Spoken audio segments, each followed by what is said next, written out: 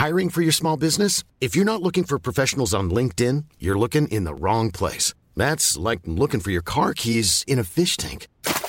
LinkedIn helps you hire professionals you can't find anywhere else, even those who aren't actively searching for a new job but might be open to the perfect role. In a given month, over 70% of LinkedIn users don't even visit other leading job sites. So start looking in the right place. With LinkedIn, you can hire professionals like a professional. Post your free job on linkedin.com/people today.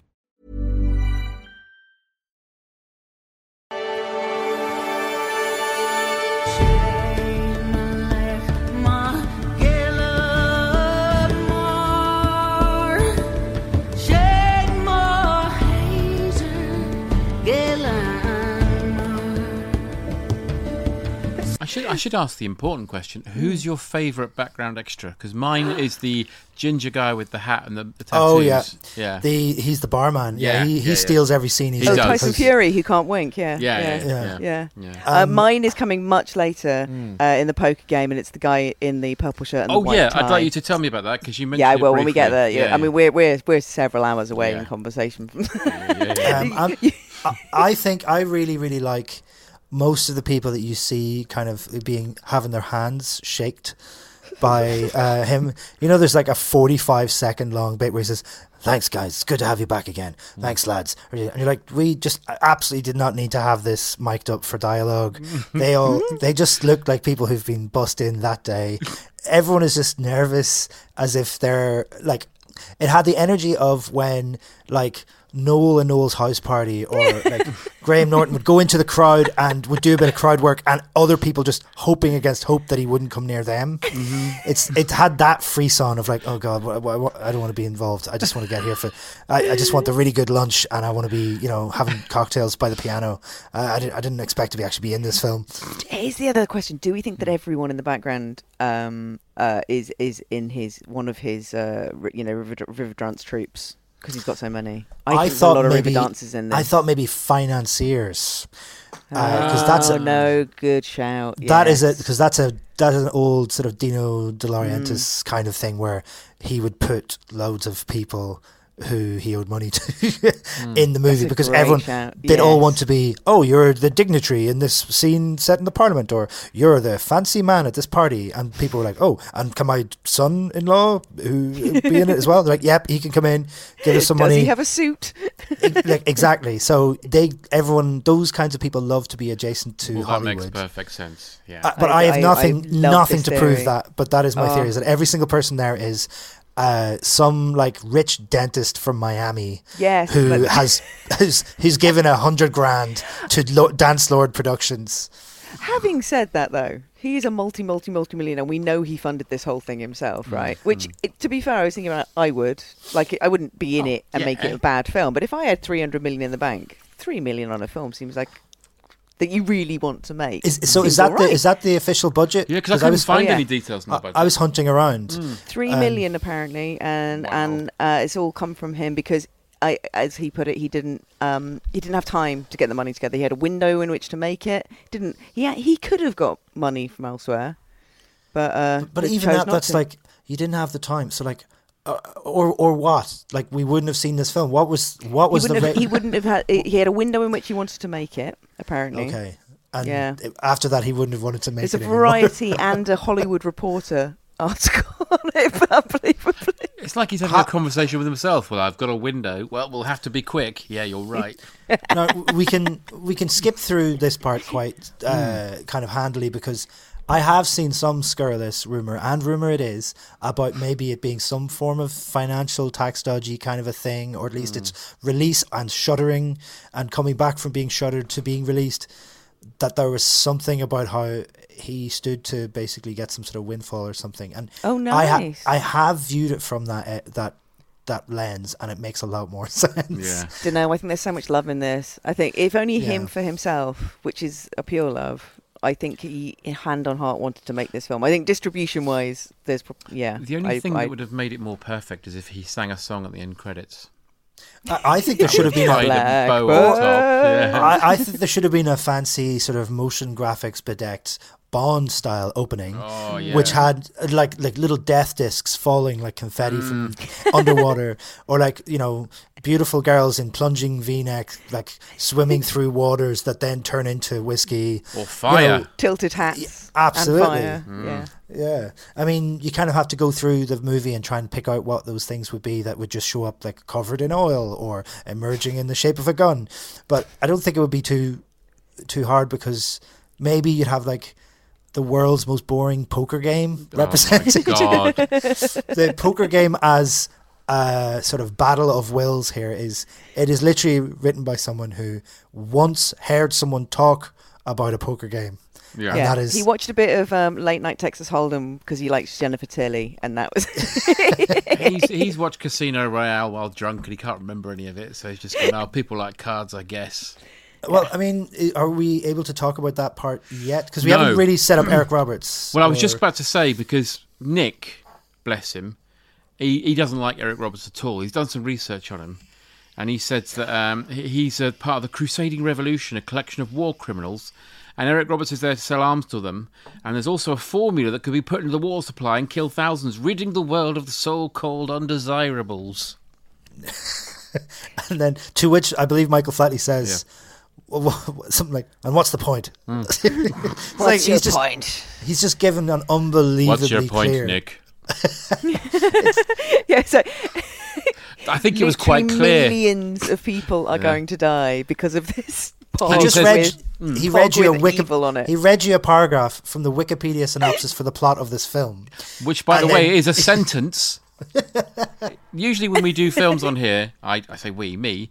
I basically get the bones of the plot from Wikipedia and then build my notes around it. This was a fucking sentence. Yeah. Really? And what was that sentence? Oh, I'll tell you. We feared you, I'm dead.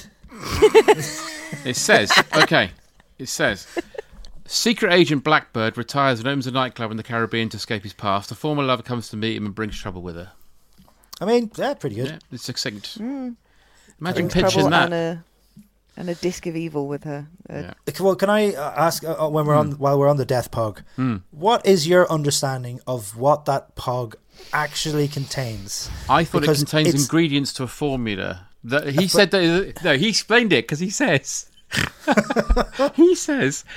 it's a thing that you drink and it can fix all of your insides. Yeah, it can improve It's something about immune systems. Yeah, like it's the formula for something that can improve your immune system. Just think, no more pain and disease. There you go.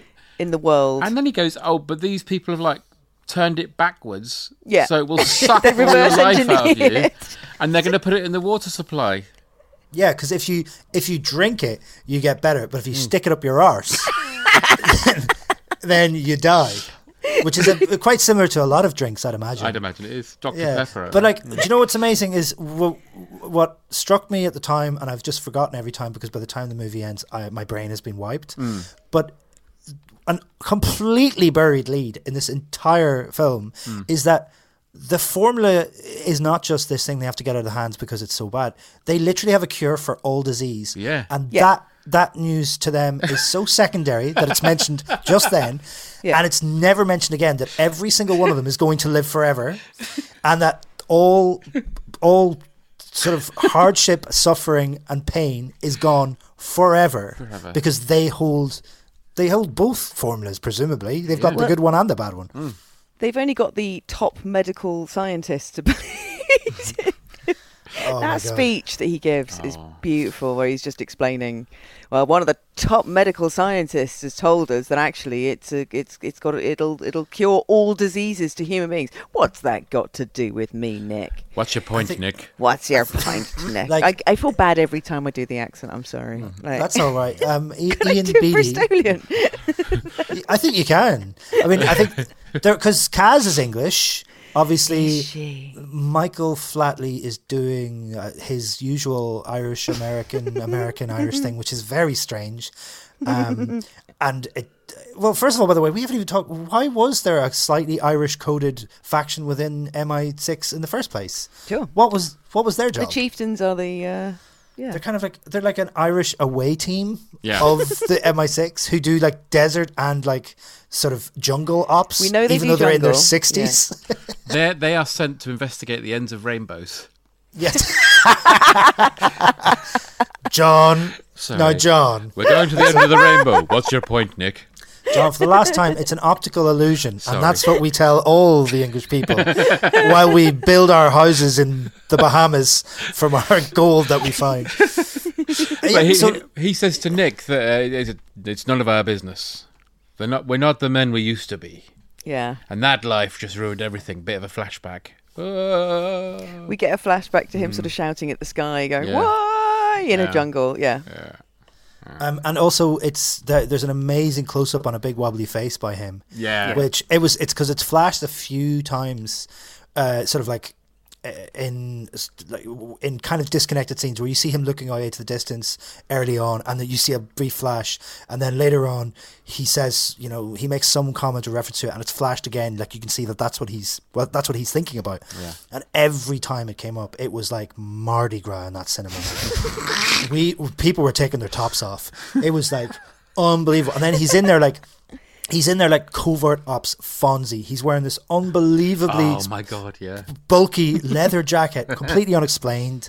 Like, I presume there's just loads of footage from that operation that they didn't. I mean, this movie is like 14 minutes long. Yeah. So I've got to imagine they didn't go to all that trouble. He must have been on a motorbike at some point or something, because he literally, it's where he looks like, I don't know, my dad dressed like the Fonz. Like, it's He so looks like strange. that Father Ted episode where they're all Elvis. Yeah, he does. And like, we're to believe that this was the operation that killed the lady that the funeral was for. Yeah. So by that 10 point, years ago, yeah. So 10 years ago. So at that point, he's, let's say, mid-50s. So very, very strange. His whole role in it, in that flashback, seems to be he gets there just in time to see her being burned alive. Burned alive. Oh, Burned well, alive, yeah. Then by insert, I don't know, cartel people or Bad fart guys. gorillas or something. Just Yeah, bad guys Inc. Yeah. Never explained who they are or what if they have any connection to anything else in the film. I don't think they do. No. No, I was they're not- expecting because we keep getting fed these little flashbacks. I was expecting at the end it was be like, as the flames go up, you see Eric Roberts smiling. No. That would have actually been kind of I would have backed that as a punch up note. Yeah. But to Eric Roberts, by the way, who we've barely spoken about. Oh yeah. So they say all this about we have to interrupt their plans. He's talked around in a way that kind of doesn't seem like it was there for anything other than we need an extra 4.5 minutes in this film. So for some reason, I don't want to do this, but by the end of the conversation, he does want to do it. And is that the point It's called resisting the call. Well, what we've got next. He's obviously read the hero's journey. It's resisting the call. We've just had the next part of the Joseph Campbell journey, which is to have two hats in the same scene, as you mentioned earlier. And he says, a man must wear many hats. That's right. And he says to Nick, we're not doing this, and if you don't like it, you can get out. He does Get say off that. my island. Yeah. Yeah, he does say that, the American Michael Flatley. Welcome to Blackbird Park.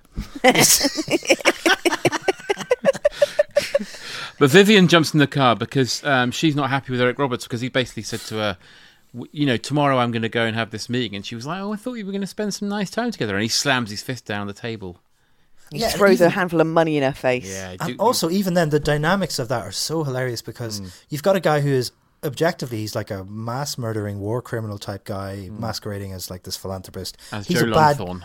He's a bad guy in like 400 usable ways. But the breaking point for ostensibly our female love interest lead character, the breaking point from this horrible man is that he doesn't spend enough time with me, and he makes me go and do shopping with my bodyguard there. It's such a unbelievably unfocused and sexist idea of what would drive a sentient woman away from a mass murdering psychopath. Yeah.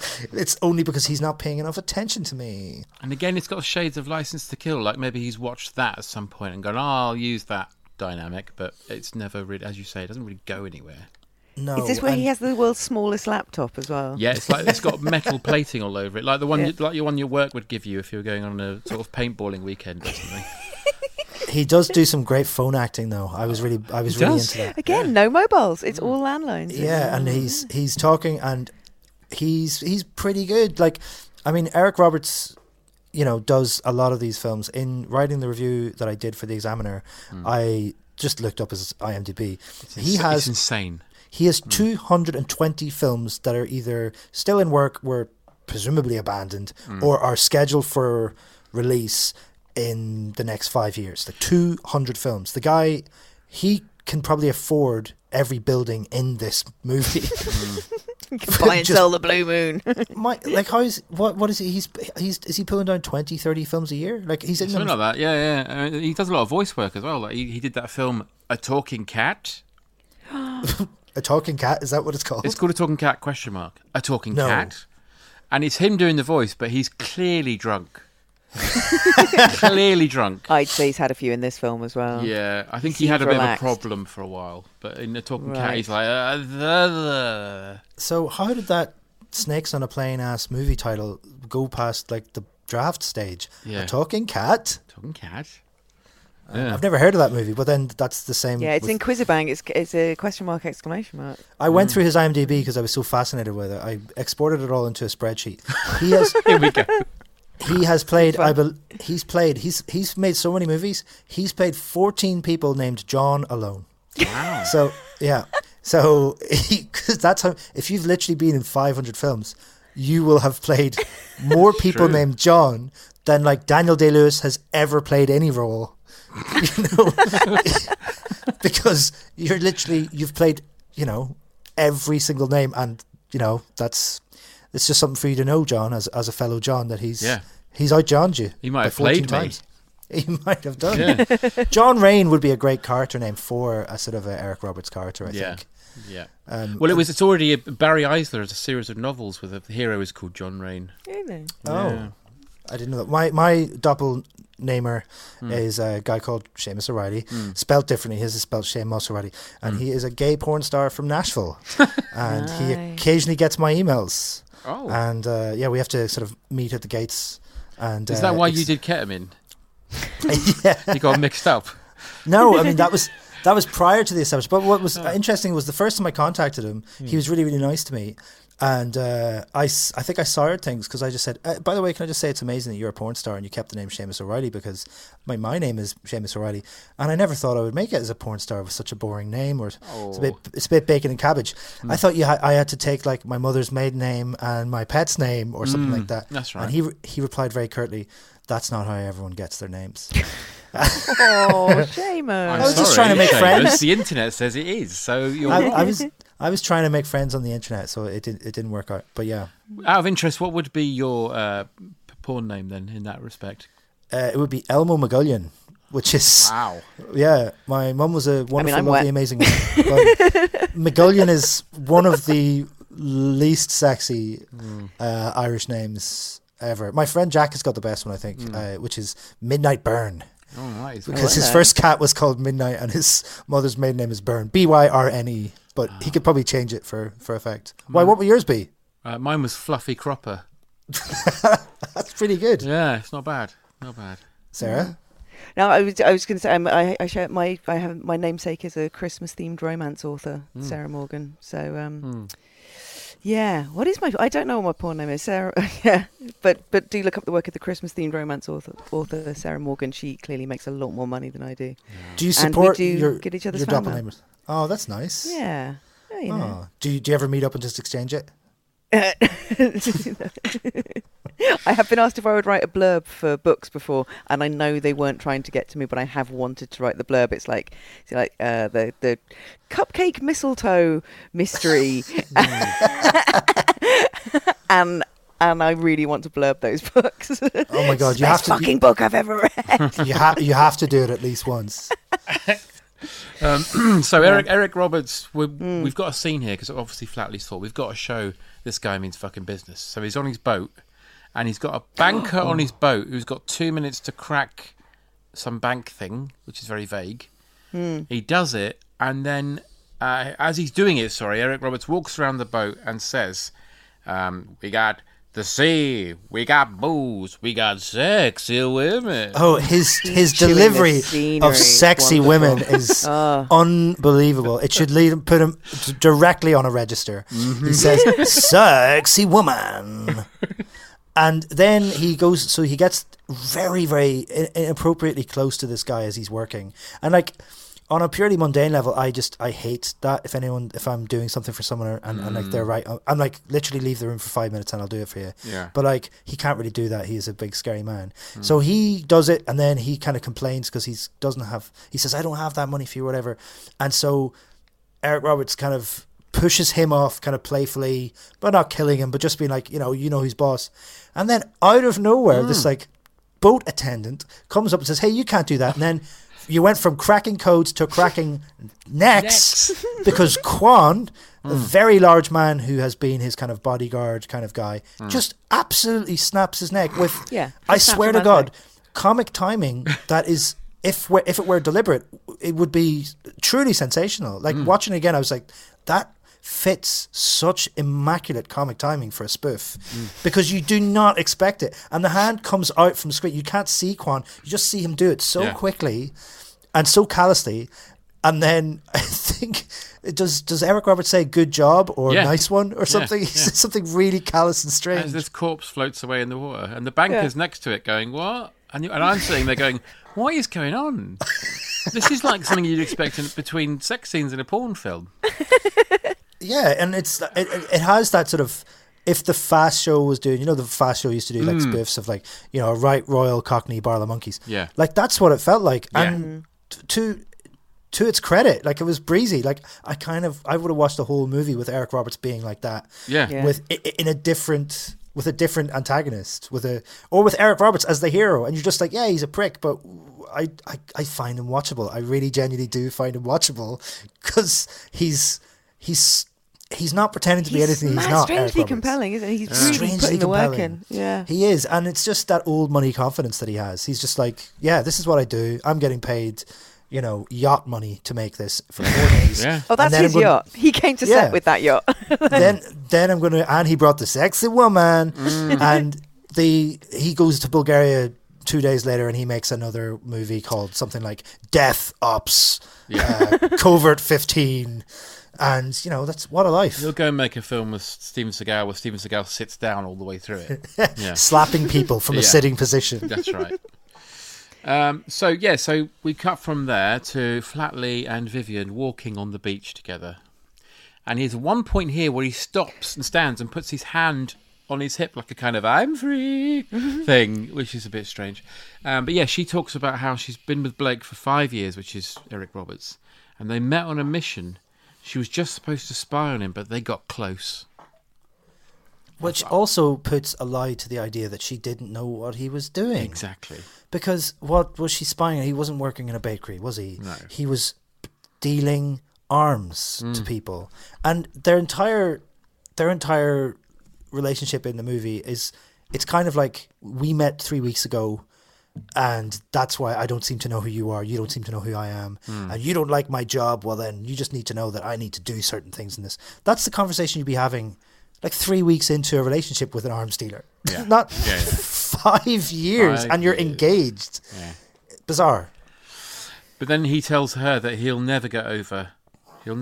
always regret the death of his ex. And says, I'm never going to get past it. And she says, well, perhaps it's time you did. Yeah, I mean, it's a pretty smooth move from her.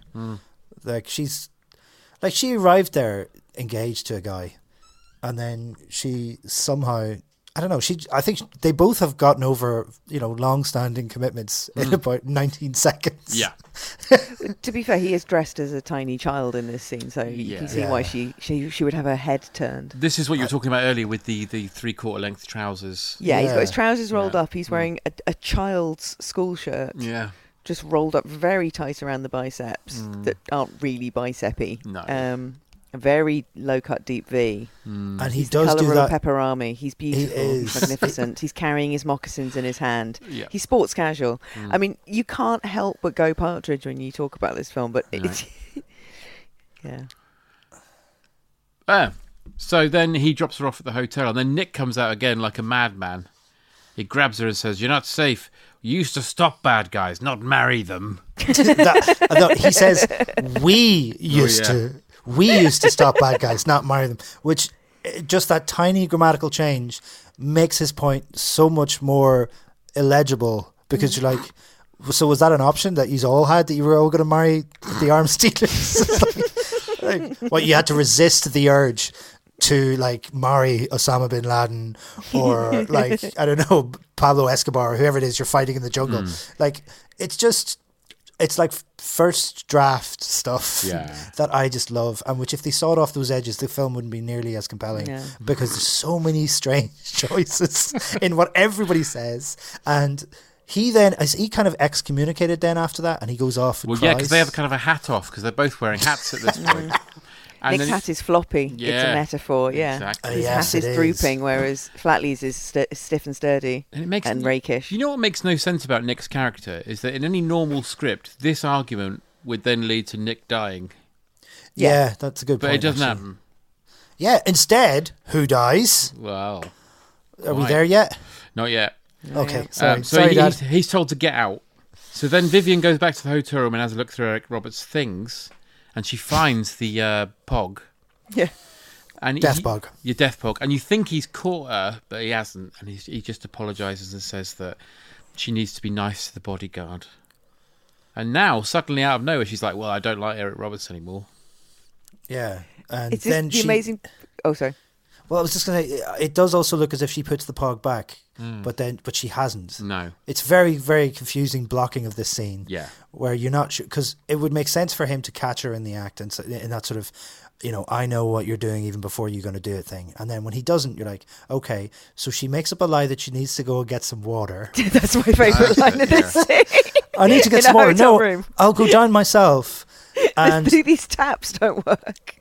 And not only that, but his revelation that she is cheating on him, that she's working against him at least, and is kind of like turned, is that he gets out of the shower, and most dramatic shot of all time, the Hitchcock shot is the Stanley Kubrick shot is he looks at the bedside table and sees there was always water there.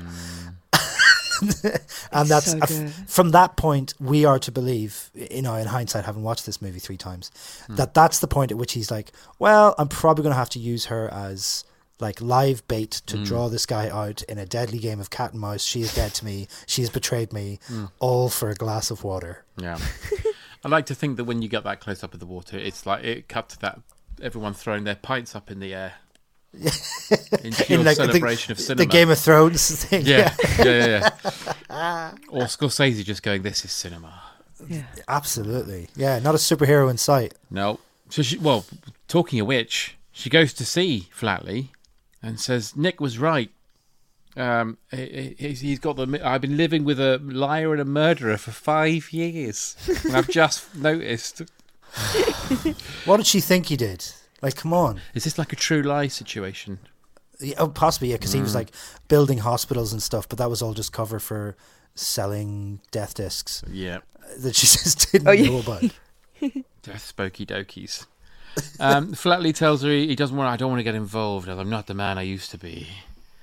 And they kiss, and then his sort of on-off girlfriend sees and then goes and tells Eric Roberts. The femme fatale chanteuse who took her robe off in the previous scene. Yeah, that's She's got college in the morning, so she's she's a bit grumpy. She's got her A-levels in the morning. Yeah. So after they've had a kiss, he's like, yeah, all right, I'll help then. So he goes to see Matiti and says, make a copy of the coin, you know what to do. I love that he says, this is the thing you need to do. Yeah. You know what to do. Yeah. Oh, this is my favourite bit coming up. I have to ask you both about this. So Vivian goes back to see Eric Roberts and he's not happy. And he says to her, do you think I'm a bad guy or am I just... And then it cuts. And I'm like, do you mean... Do you want to do that line really again? Do you mean, am I just, as in am I a just man? Or was he going to say, or am I just something else to you? But it just cuts on that. He absolutely was supposed to, in the script, I believe, say, or am I just? But he, just from maybe having like the lines in his head in a weird way, it came out that way because maybe that's the formulation of the sentence that you're brain would automatically go to. And in any other film, you'd be like, oh, sorry, no, I scrubbed that. Let me do that one more time. But in this one, he's like, I have to be in Bulgaria in 4.5 hours. Yeah. So I'd also like to remind the team who was directing this scene and who was very confused as to why he wasn't in the scene. Yeah. But surely I should be in every scene. You can't be in this scene. Can I not just be at the window looking in? No. It ruins the tension.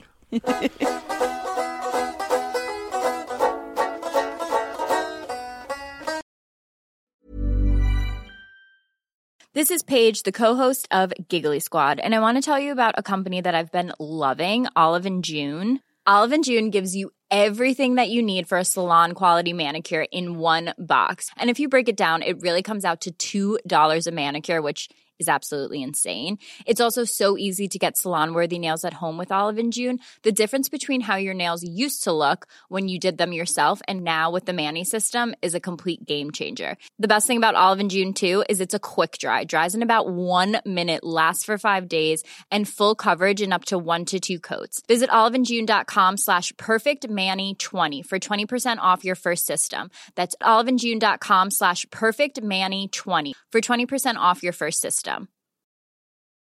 Hiring for your small business? If you're not looking for professionals on LinkedIn, you're looking in the wrong place. That's like looking for your car keys in a fish tank. LinkedIn helps you hire professionals you can't find anywhere else, even those who aren't actively searching for a new job but might be open to the perfect role. In a given month, over 70% of LinkedIn users don't even visit other leading job sites. So start looking in the right place. With LinkedIn, you can hire professionals like a professional. Post your free job on linkedin.com/people today. There's never been a faster or easier way to start your weight loss journey than with PlushCare. PlushCare accepts most insurance plans and gives you online access to board-certified physicians who can prescribe FDA-approved weight loss medications like Wegovy and Zepbound for those who qualify.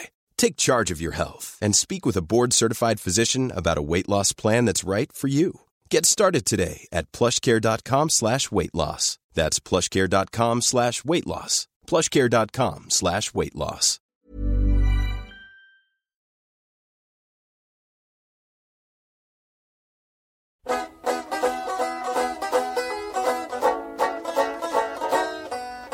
I'd also like to remind the team who was directing this scene and who was very confused as to why he wasn't in the scene. Yeah. But surely I should be in every scene. You can't be in this scene. Can I not just be at the window looking in? No. It ruins the tension. So Eric Roberts introduced himself to Flatley and he wants the Pog back. So they play the most boring game of poker in the world. Yeah. And Eric Roberts looks a bit like Jeffrey from Rainbow in this scene. Like towards the end of his time when he was going a bit grey. Well, they have this amazing back and forth where he's I don't know what you prefer or what you love more, money, women, or playing God. And it's so like it's bumwink central because you're so aware that he has written these words, that he has set this up as his big actor's moment, his future award-winning actor's moment. I'd say though that's the third part of the trilogy of great lines he says here. So the first one is, "Who I am is none of your concern. What I do is out of your control." Oh yeah. And then he says, "I heard they call you the Blackbird." He says, "The Blackbird is dead." Beautiful. But also, and then he goes, "Oh, your fiance's death caused you to retire. Oh, have I said something to upset you?" He's like, "No, that's literally a fact. That's not upsetting me. That's what happened." You just recanted the plot for us. You seem sad from your fiance dying. Then you opened a hotel. Then you bought some hats. Then you went for a drive. Oh, I'm Now sorry. you've done Touched a nerve. those are the 5 stages of grief, aren't they? That's right. Yeah, it's denial, casino, hat, acceptance.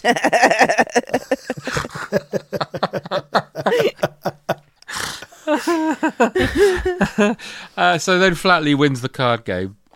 Well, can we talk, please, just talk very briefly, my favourite extra in the whole thing? Because I didn't notice this. No, well, this is the thing. What's amazing is you either notice this guy or you don't. And once you've seen it, it's all you can think about for the rest of your life. I had not spotted this until you mentioned it earlier, and this on my third viewing. Guys, I'm sorry, I've just blown the doors off. This is, it's there's a man, and the thing is, it doesn't sound like a lot, and it won't be a lot until you watch it. But there's a man in one of the extras in the background. They're all in their beautiful finery as you would wear in a casino and a hotel, except for the bartender who looks like Tyson Fury. They're all gathered around. Everyone's watching the card game because it's such an exciting card game. Everyone's got aces, haven't they? It's one of those ones where you push cards across the table, money across the table. It's literally the poker equivalent of I went to Harvard and got an A. Yes.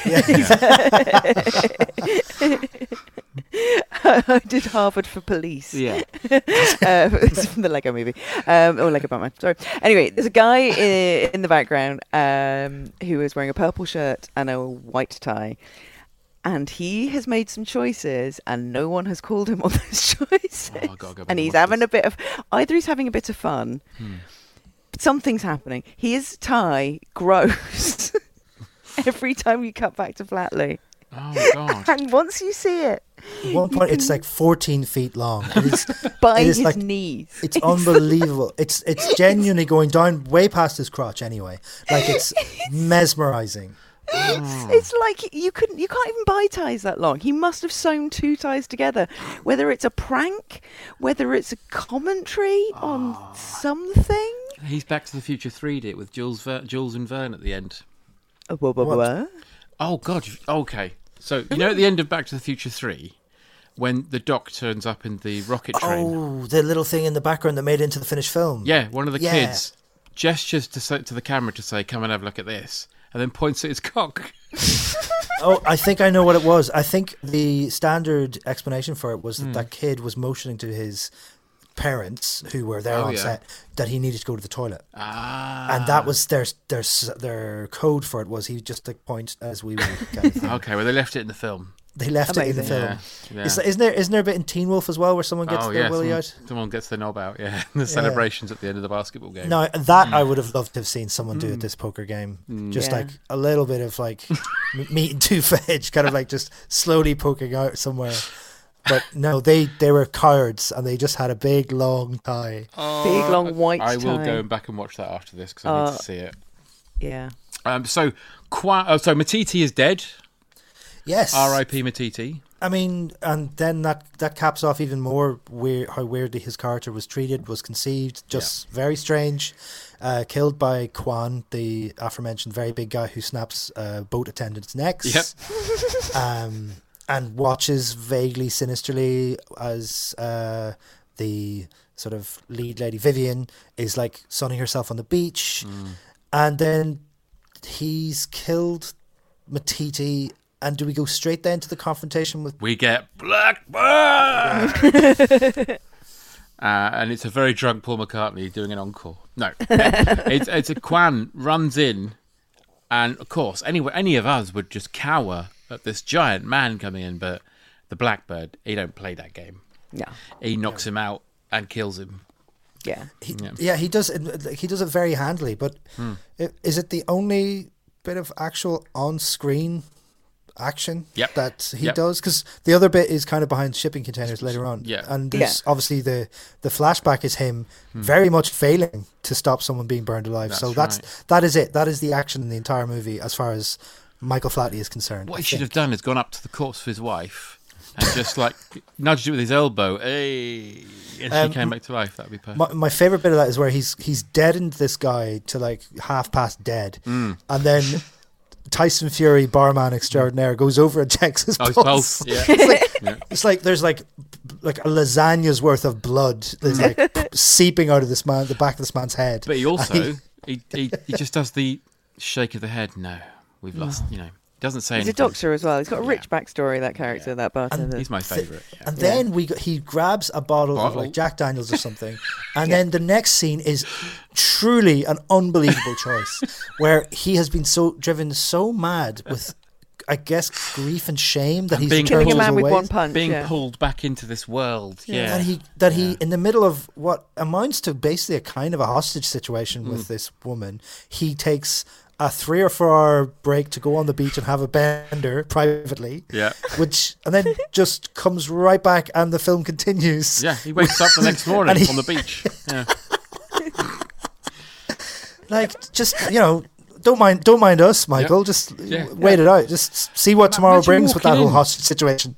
Imagine walking in for the late night buffet at the Blue Moon and go, is Blackbird about at all? No, he's gone. Why is there a dead guy on the floor? Why are there two dead guys? Two dead guys on the one floor. Yeah. And he's just like, everyone else I'll leave them to clean it up. I've got some serious drinking to do on the beach. Matiti was the maid, so maybe this is going to get sorted out. Oh, God. If you go to the next room, there is Baps. Yeah. So Flatley arrives at the meeting with Eric Roberts and all his buyers. And they've got Vivian, and he's like, well, give us what we want, or we'll kill this woman who I've been with for 5 years and is my fiancée. It's like, surely you've got more skin in the game about caring if she dies than me, to be honest. Yeah, where is the leverage pointed? What are you talking about? And also, I have to go back to the fact that she has been there, presumably, for 9 hours. Just waiting. Where is he? Someone said he went to the beach and got drunk and went to sleep. Oh, God. He stopped off at the church on the way. Have we missed the church? I can't believe, which is actually the Forgive single me, best Father, line. for I have sinned. Guys. I'm about to sin again. Gorgeous. Thank you. You'd be like, not with me, right? No. It sounds like he's going to get his cock out in a confession booth. like stuff it through the little hole. Bless this, Father.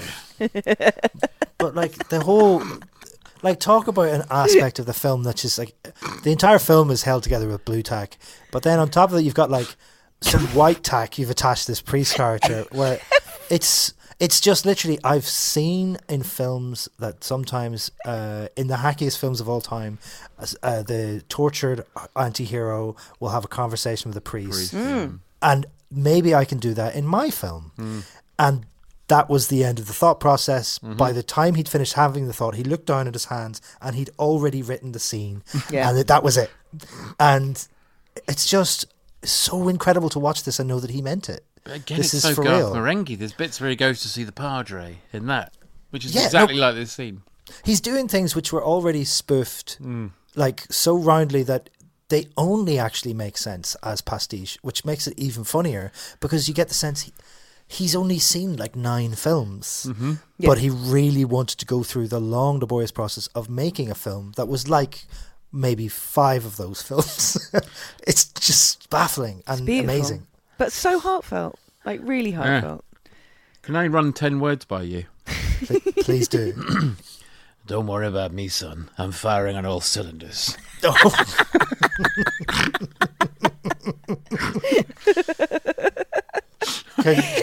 Can you remind our listeners what that is referring to? That was when he turns up at the junkyard. Eric Roberts says, "How are you? Are you in bad shape or something?"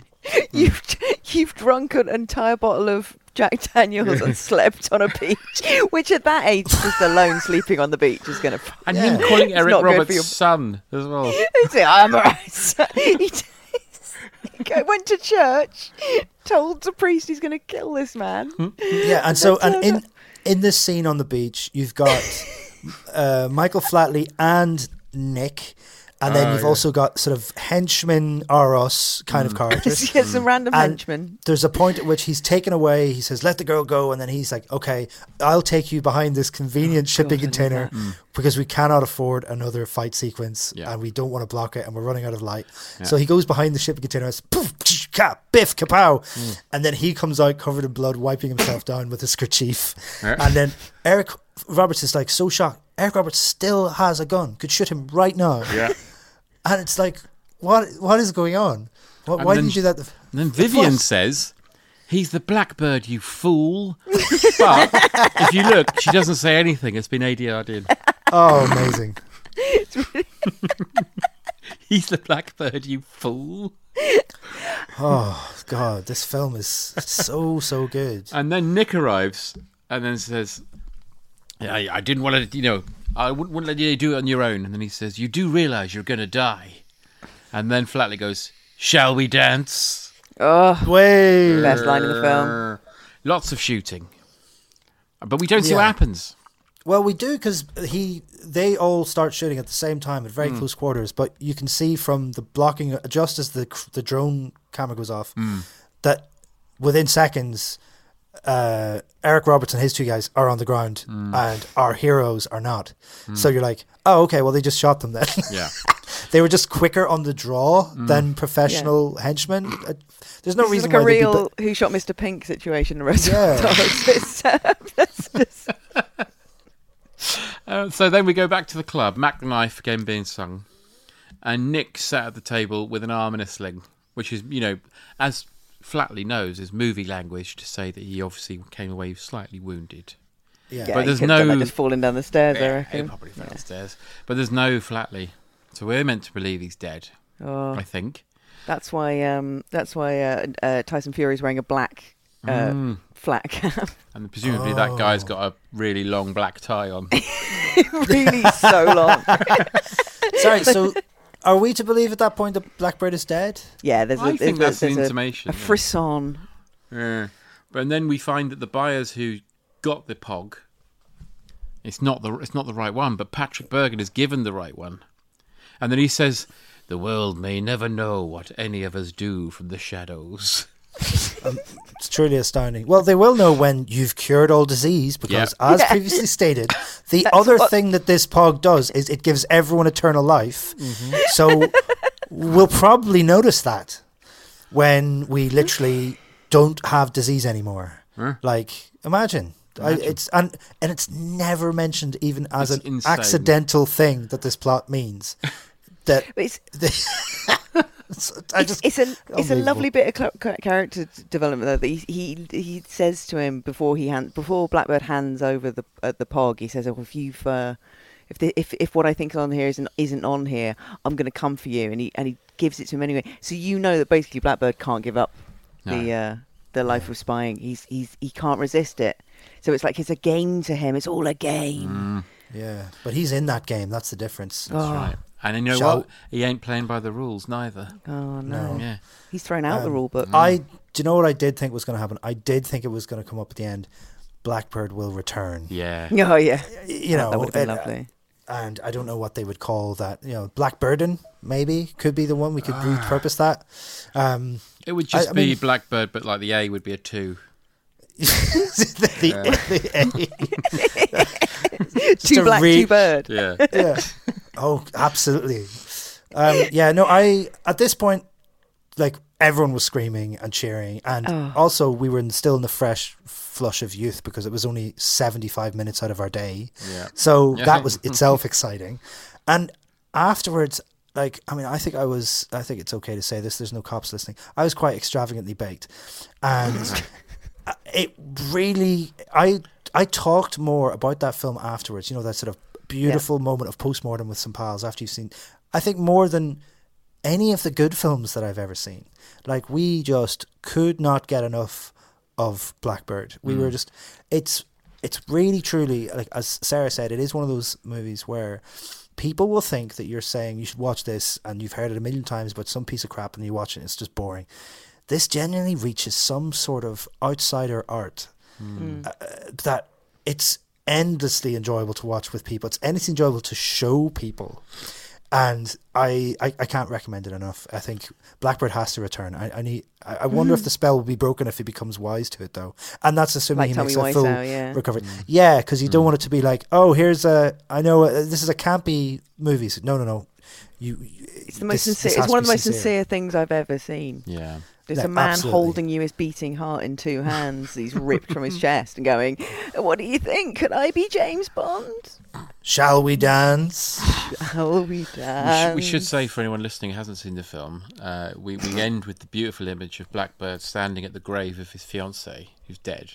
The dead one from the beginning. From the beginning. And then a car draws up and out gets Vivian in the most ridiculous coat I've ever seen in my life. She looks amazing. I think it's very she does Roger look Moore good. era Bond girl. It's like a huge fluffy fur coat and a huge fluffy. But it's a warm day. In Well, it's for Ireland, isn't it? So it's probably not. Yeah, it's actually probably not. Yeah, and he gives a little smile with his jaunty hat, and there we go. Oh, see, I choose to believe that there'll be another one. Where's he got a house? Where else has he got a house? Because that's where they'll film it. Well, he's from Chicago, I think, isn't he? And he lives in that house is in Cork. I think I read that the place in, I want to say the Bahamas, but I'm not sure. Maybe I'll be corrected. Or like some very beauteous sort of like seaside spot. And he's Stoke got property and Stoke.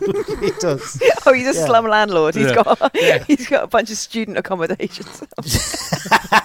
Loads of apart hotels in Derby.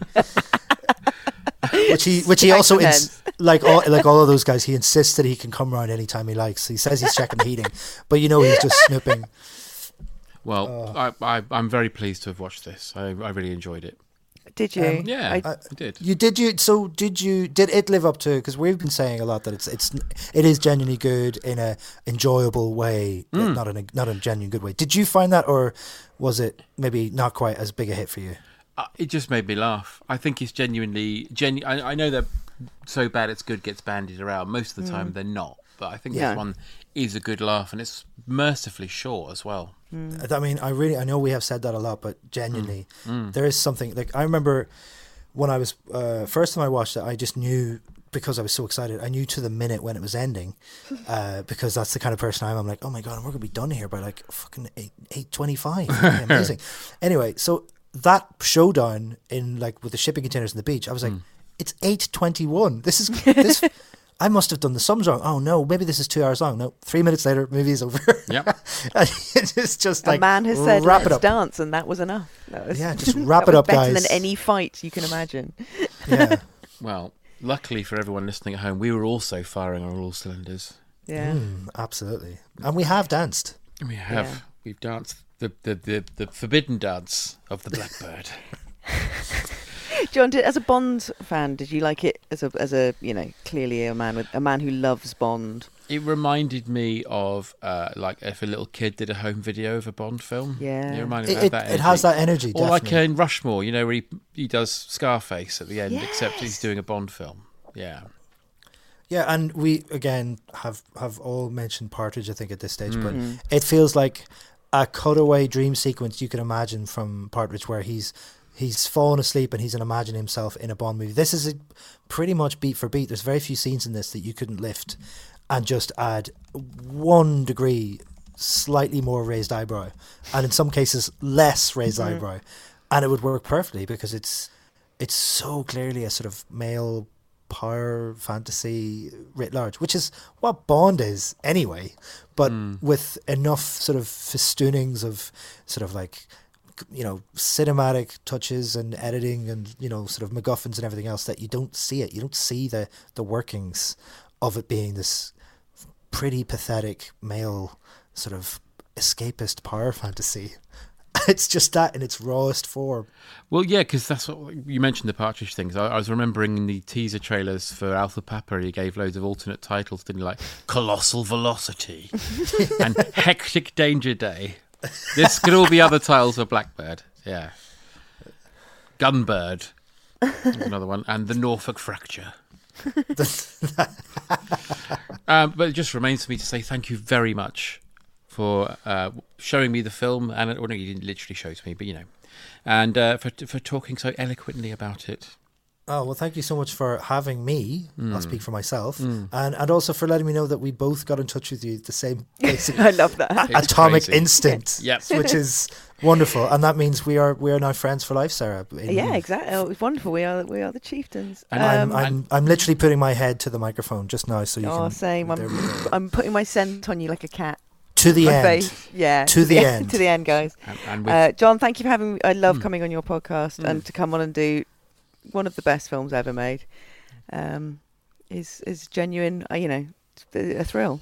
The pleasure is all mine. Can I just alert you to one thing before you go? Because once you've watched this film, listener, you probably just want to just think about it for a long time. And I would like to draw your attention to michaelflatley.com /art-gallery. Oh, yes. So Michael Flatley's art is astonishing. He does it. He claims to be the only person who ever dances on a canvas. Okay. And I've seen one of these in the flesh. They sell for hundreds of thousands of euro. There's one in the Royal Hibernian Club in the wall, on the wall of the Royal Hibernian Club in Dublin, which is quite a sort of august kind of private club. And I had some reason to be there about 4 or 5 years ago, and I looked at the wall and I said, "Is that a Michael Flatley painting?" And they said, "Yes." And I said, "Oh my God, it's massive." And he just Jackson Pollocks himself around the canvas when it's on the floor, and in different coloured paints on his spats. And they have to be seen to be believed, because it was Celtic Tiger madness that he was able to sell these things for ridiculous amounts of money. So do look them up and look at the asking prices. They have beautiful names. They have very intense names like the Gouldian's Perch and the Flashback and Elvis Presley. Amazing. Oscar Wilde. Oh, Pretty One. Mozart. They've got amazing names, and they are genuinely quite good art. If you know it's just a man dancing on a piece of canvas. And my favourite one is the one, the very first one on the page, which is called The Walking Dead, and is a series of blues, and it just says underneath, "Gifted to the people of Ireland." Beautiful. Oh, wow, thank you. Well, I can't think of a more beautiful sentiment in which to end this adventure. But hopefully Blackbird will return, and hopefully we'll be with him. But until next time, pleasure. I'll just say au revoir. Au revoir. To the end. To the end.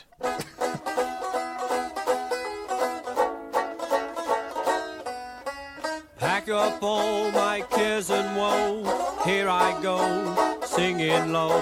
Bye, bye, blackbird.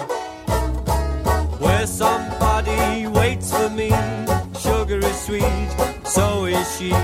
Bye, bye, blackbird.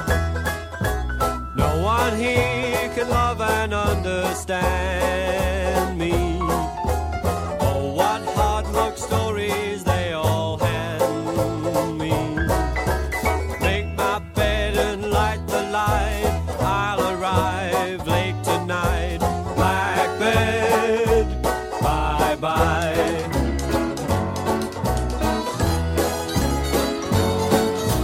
Pack up all my cares and woe. Here I go, singing low. Bye, bye, blackbird. Where somebody waits for me. Sugar is sweet, so is she. Bye, bye, bye, blackbird. I said no one here can love and understand me. Oh, what hard luck stories they all hand me.